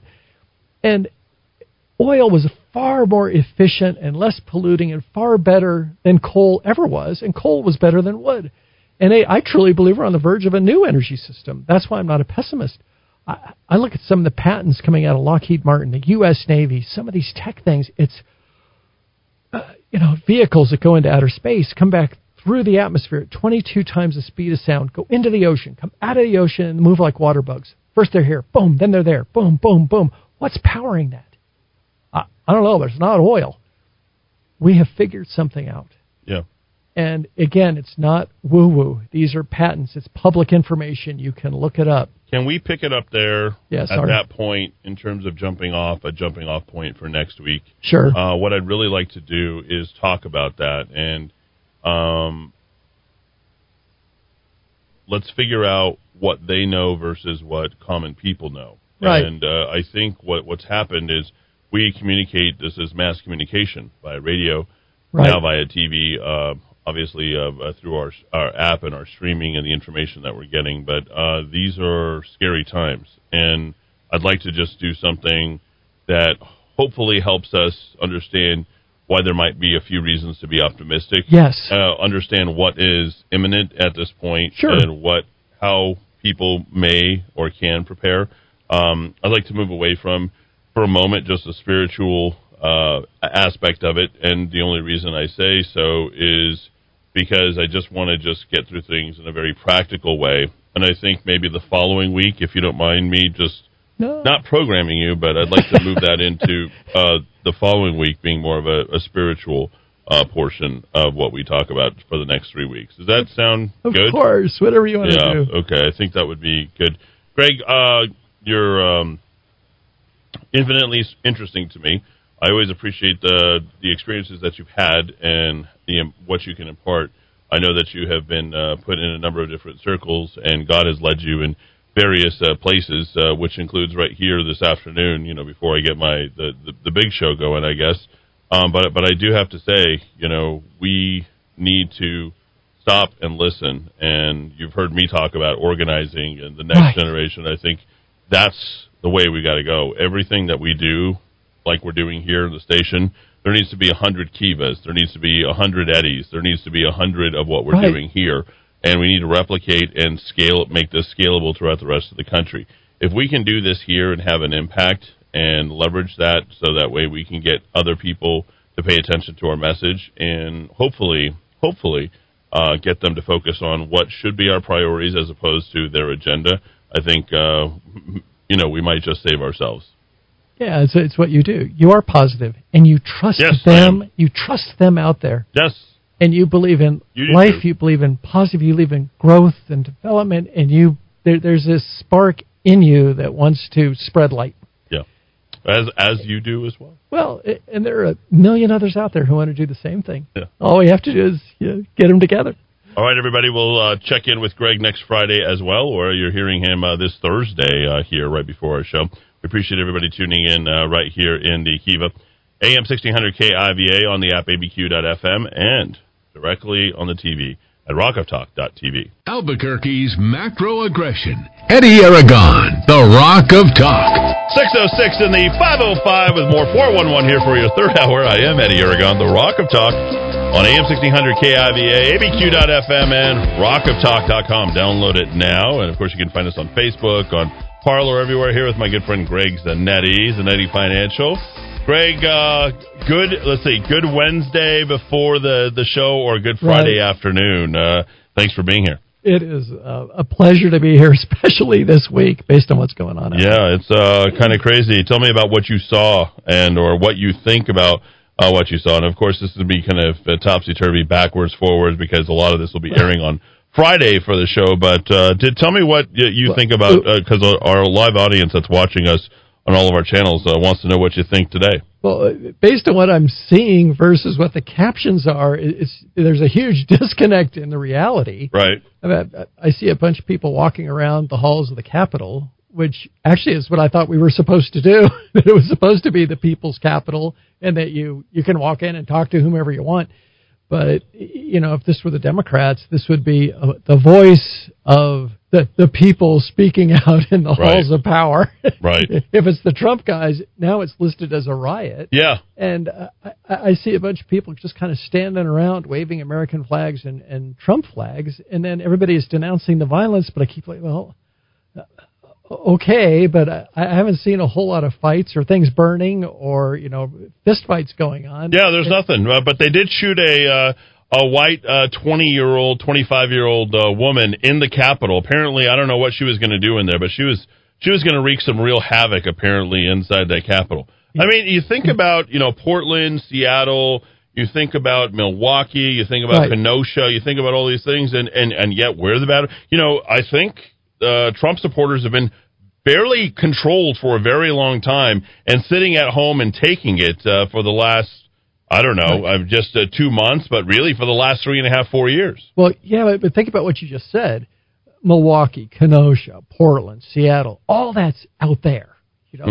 That's the part they don't care about. What they care about is Washington, D.C. Right. And so now here we are in the belly of the beast, the heart of the dragon. Right. And so now all of a sudden it's, oh, my gosh, it's come to us. But they were feigning all sorts of, we're scared. I don't know what those Trump supporters are going to do. They're a bunch of white nationalists. And, I think Donald Trump, our president, shouldn't have even addressed any of the stuff that was happening. It was like, this is what happens. This is people exercising their First Amendment rights. But we've got bigger things to sort of contend to here. Obviously, the economic calamity that seems to be coming because we aren't taking care of business. And I think we need to understand the big picture going forward and what it's going to look like. Again, we see that very buoyant market, over 30,000 as of Wednesday morning. As soon as, you saw that the one, maybe two Senate wins in Georgia, the market just goes up 500 points.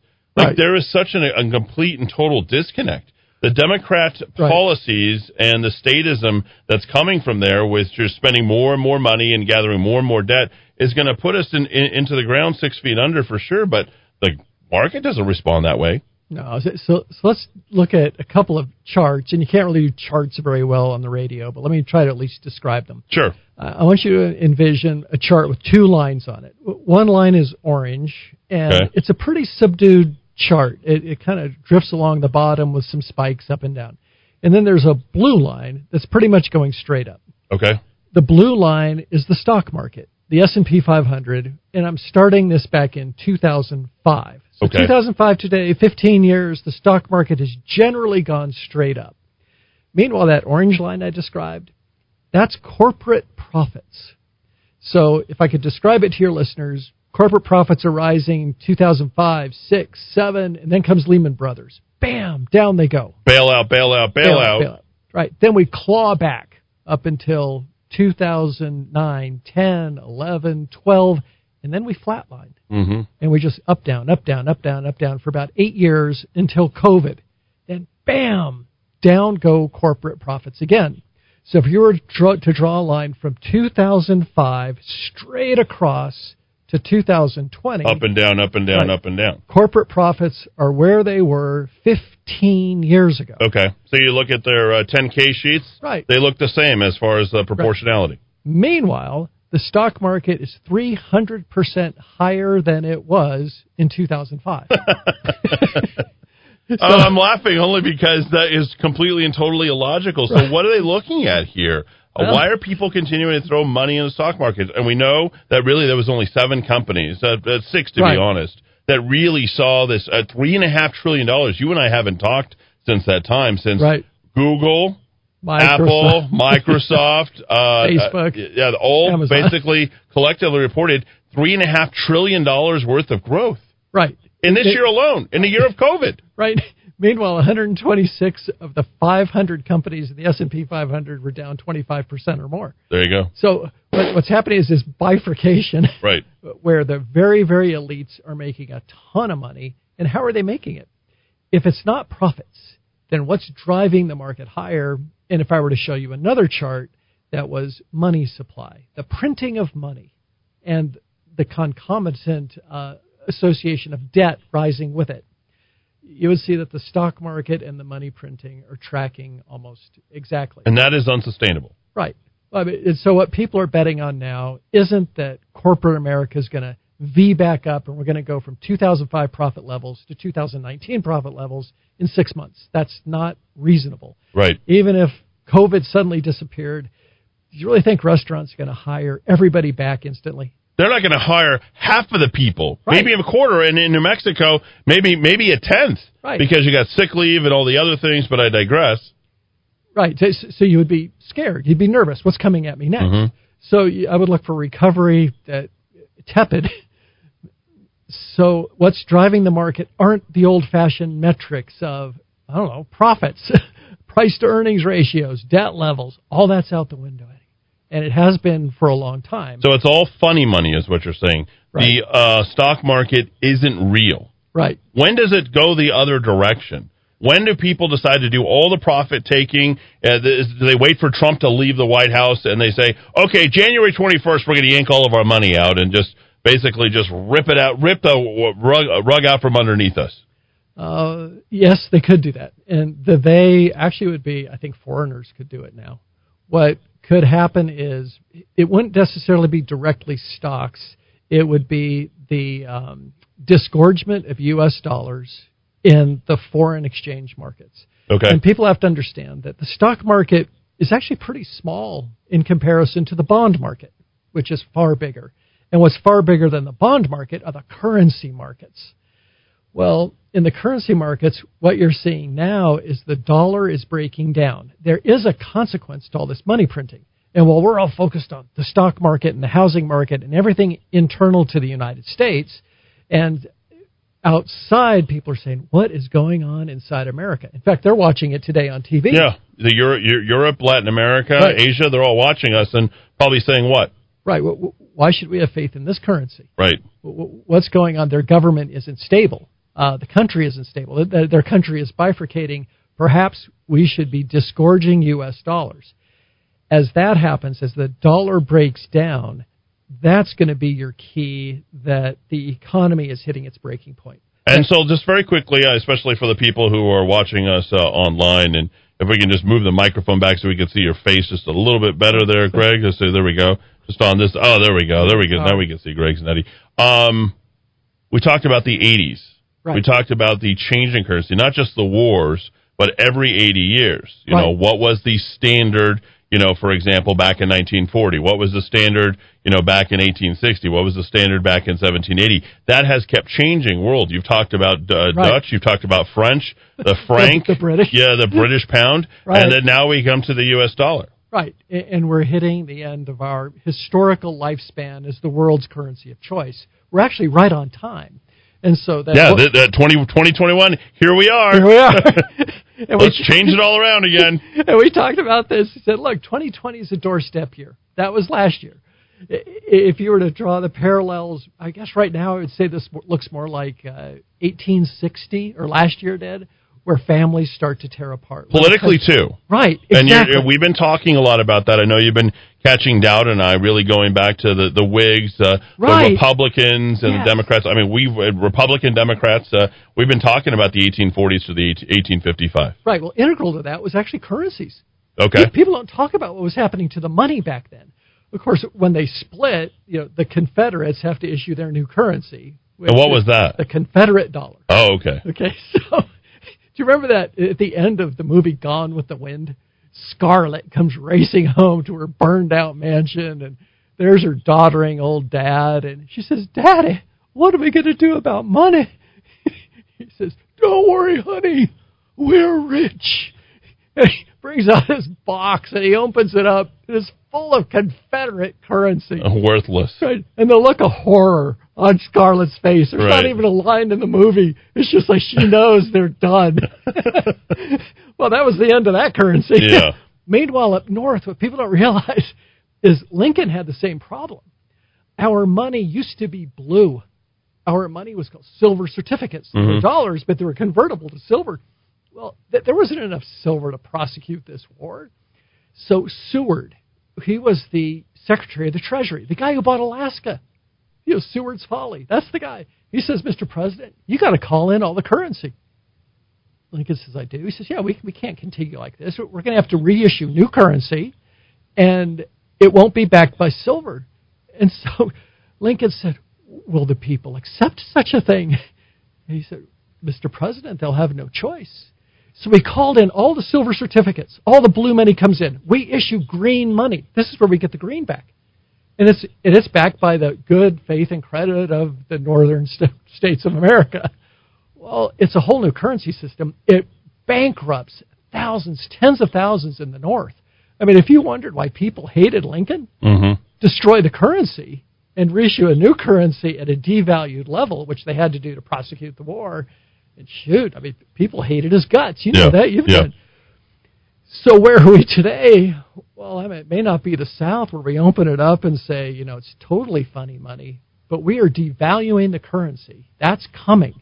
And if we've devalued the currency. The printing of money actually creates your dollars are worth a lot less, and then inflation sets in, and things cost a lot more. But in real terms, they're really cheaper than they've ever been. Which is, to put that in comparison, is housing has never been cheaper. The affordability has never been better. Yet the prices have never been higher. Right. So how do you rationalize all that? And it just has to do with the fact that we got to talk about negative interest rates here today. Right. And I think that's important. I tried to was explaining that to my dad, and you know my dad, of course. And you're looking at negative interest rates, like it's pretty. Money's going to be so cheap and so valueless. You're going to take your money, and after the money that they gave you for your house, you're going to turn around and give more money to the bank so you could pay them for the interest that you owe them because there's negative interest rates. Okay. It's literally insanity. Are we jumping too far ahead? No. You're doing great. In fact, I brought my little chart on this. Yeah. Okay, this is really wonkish, but hang with me here, audience. All right, bring that phone so we can see your face a little bit. I just looked up. I'm still... There we go. We're working with all the newfangled technology. I've got a face for radio. There we go. Let's move that. Let's move that video a little bit more to your right. There you go. Like that. No, let's just actually move the whole thing. Slide it out. You could do that, but you're behind the mic. How's that? There we go. That's fine. You're good. Fine, guys. Okay. You don't have to see me. I'm not that. You're on video, though. Great. Okay. All right. Have you ever heard of something called M1? Yes, money supply one. Right. Okay. M1, for your audience, is the money closest to you. Yep. This is cash. It's the money in your purse, the money in your wallet. It's your ATM. It's not even your ATM card. It's cash, basically. The M1 money supply. If we start in 1913, so that's when the Federal Reserve Bank was created. Eddie, I'll just tell you, it took us 80 years to get our first $trillion. He's fixing my camera for me. Okay. It took us 80 years to get to the first $1 trillion of M1. That took us to 1993. It then took 18 years to get us to the next $1 trillion. So that's 1994 to 2011. 5 years gets us to the next trillion. 4 years to the next trillion. That means in January, so 1 year ago, January of 2020, we were at $4 trillion of M1. Okay, got it. In the next 6 months, we doubled it. We did it in the next trillion. We went from 4 to 5 trillion. Then 4 months later, we did the next trillion. That took us from 5 to 6 trillion. And then, starting in November to the end of December, we were on pace to do the next trillion. In other words... Is that a total of 7? Did I count that right? $7 trillion? Let's see. That would be...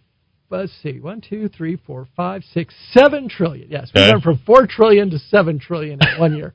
That's what I said. Additional money floating around. So if you look at this on a graph, Eddie, it looks like a hockey stick. Yeah. You know, where it starts gradually. It makes that curve, and then boom, straight up.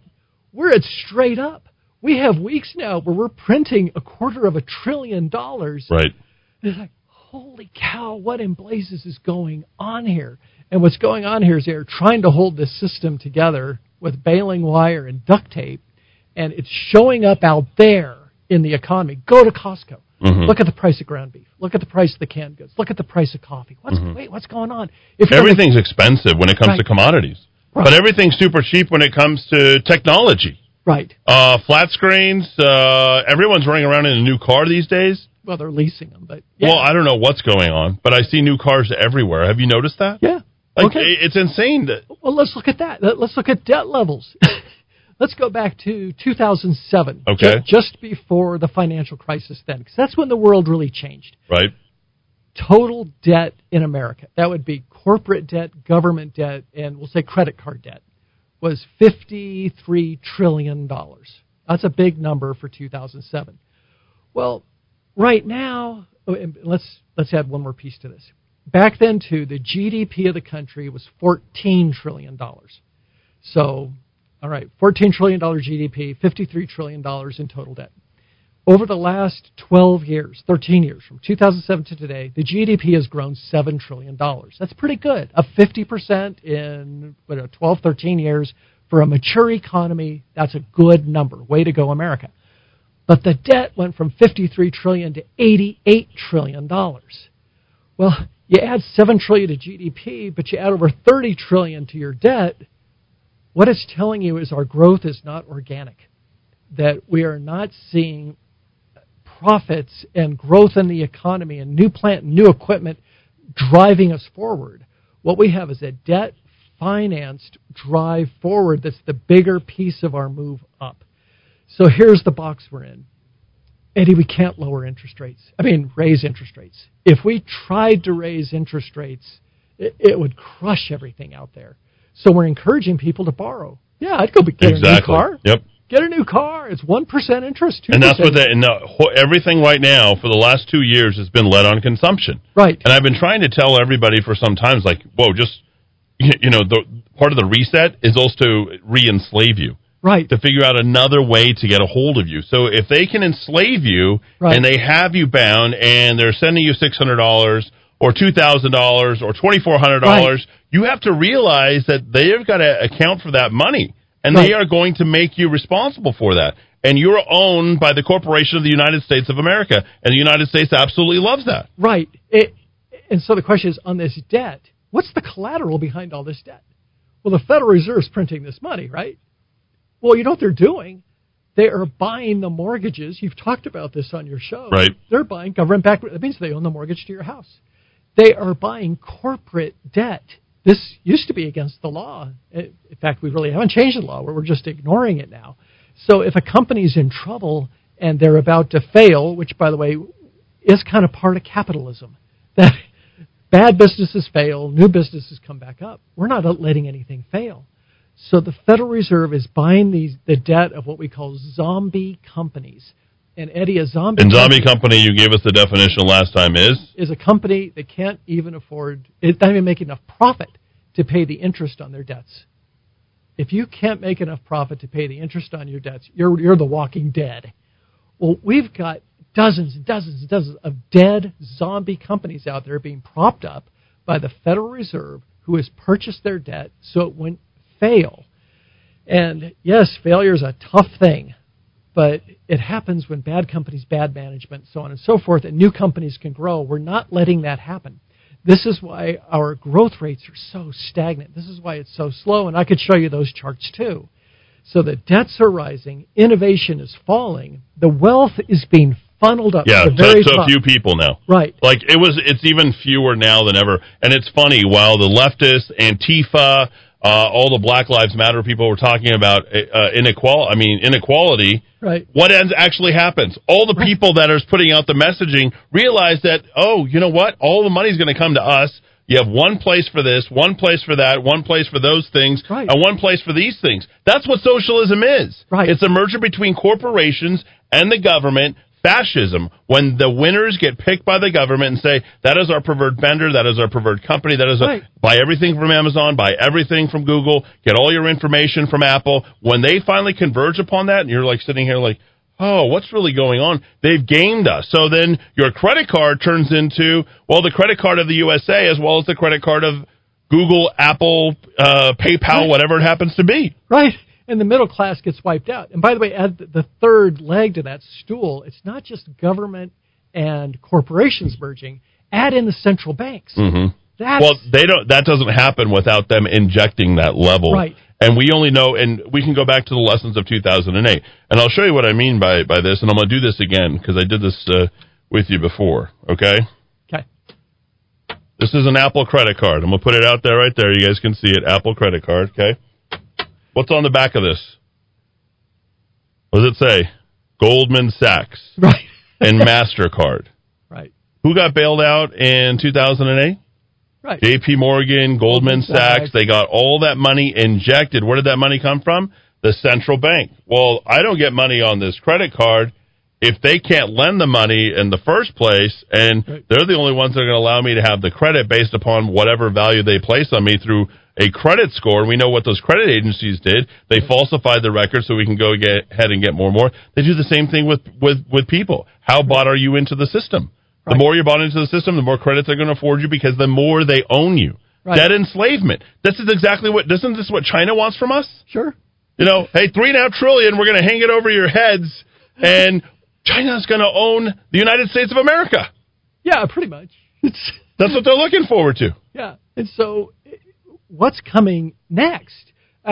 We know this isn't sustainable. You just said it. And we're on this path, the hockey stick path of printing money, and never in history has there been a country or a nation that has reversed once you get going on this thing.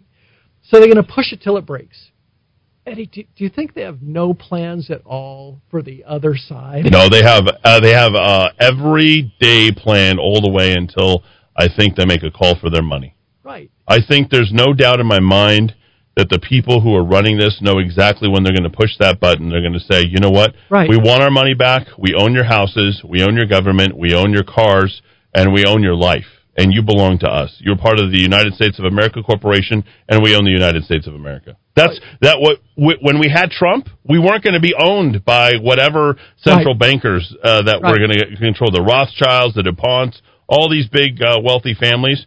Now we're enslaved to them, maybe forever. Right. It's not just here, but it's global. Right. That's what people don't get. I mean, this is an amazing accomplishment on the other side, and that we've allowed this But they knew they had to press the button. Right. They saw that they had to press the button because they said, we can't take another 4 years of Donald Trump having the United States thinks that it can do everything on its own. We need those people more. China needs them. Latin America needs the United States. Everybody needs the United States. Well, if everybody needs them and they decide to go and do everything on their own and become self-sustaining and become their own manufacturer and do everything so they're controlled, and we don't have access to that market anymore, the rest of our world is bankrupt because that's 1/5 of the entire economy, of the global economy, right? Plus, it was an example for the rest of the world. Right. Hey, if they can do it, well, what about us? Right. Self-sustaining, no longer dealing with free trade. This is one of the reasons why when this whole thing started, back with Clinton, back in 1992, it was like, open it up. Right. We're going to go ahead and open up free trade. We started talking about NAFTA. What happened? We lost 3.5 million jobs that all got exported. So instead of us making our own stuff anymore, we were making it in Mexico, Echo in Mexico, Echo in China, Echo in every other, Echo in every single place around the world. And Donald Trump's like, hey, I just want made in the USA again. What's wrong with that? Well, everything was wrong with it if you're a globalist. Right. Because, it got in the way of the plan. So what's coming then? They're going to destroy the currency. That's the plan. And not just but ours. When? What's your timing? It's happening now. Okay. So it's a process. It is right, and it's underway as we speak. So it's not just going to happen one day, June 6, 2021, there's a call on all the money. It's not going to happen that way. Yes, it will. Okay. Now, prior to that, it will accelerate. So you'll have a process where it will be gradual, which we're already past the gradual stage. We're now at the acceleration stage. Yeah, okay. Obviously, because you kept, I don't know what the intervals, but I look at everything on intervals. Right. I didn't count, I was too busy counting the number of times, which was 7. But did the time intervals between the $1 trillion injections, did that shorten and shorten and shorten?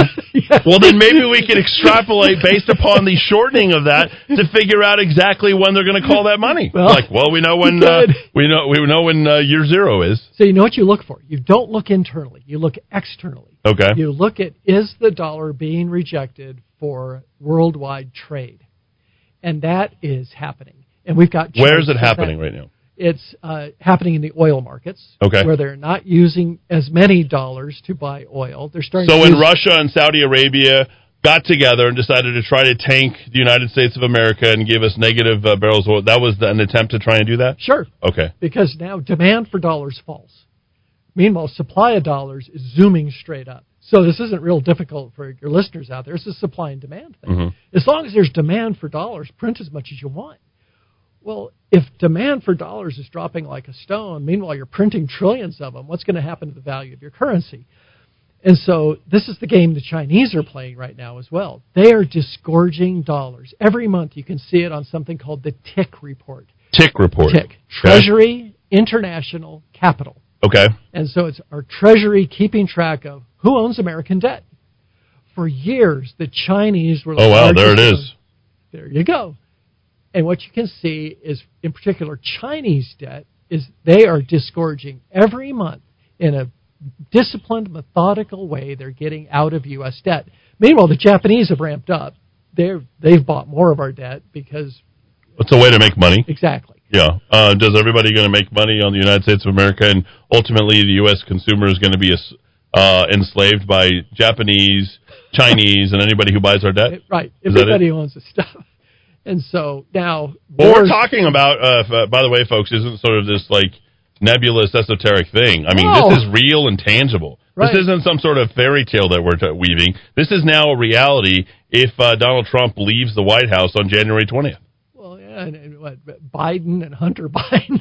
I mean, they're best friends with these guys. The ironic thing is Hunter Biden, sorry to digress here, didn't even have $100 to fill up his gas in his car. He's emailing his buddy for $100.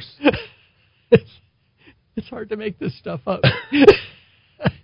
So what's the end game? Well, they want to move us to this digital currency. Yep. Which is what you and I talked about on We have been talking about that, and it scares the living you-know-what out of people. Sure. They see us controlled, and, hey, I never touch $1, but somehow I got things, but I got things because I'm involved in things, and the things that I'm involved in all have to do with the government. Right. People don't realize, the $600, the $2,000, the money that I'm getting, well, that's digital currency. Right. Except this won't quite be digital currency. This will be blockchain digital currency that you get. What does that mean? Explain for our listeners, because people hear that phrase a lot, and I think for a lot of people it's like, is that the Matrix? Or, they think of it as sort of something else. And I do want to get to cryptocurrency as well, and I want to talk about the prices of that just for our listeners out there, for people who have that. But what's blockchain? Let's see. Blockchain technology is the foundation for Bitcoin and Ethereum and Litecoin. All these cryptocurrencies are based on blockchain. And actually, it's an old technology, Eddie. It's 20, 25 years old. Mm-hmm. And the idea was to be able to track shipments of things and to keep track and to make sure that all your ledgers lined up at all times. Mm-hmm. It's actually a pretty cool system. We should probably vote with blockchain.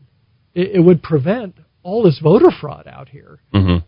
anyway, the foundation of it is really good. And they just said, well, what if we made this a currency?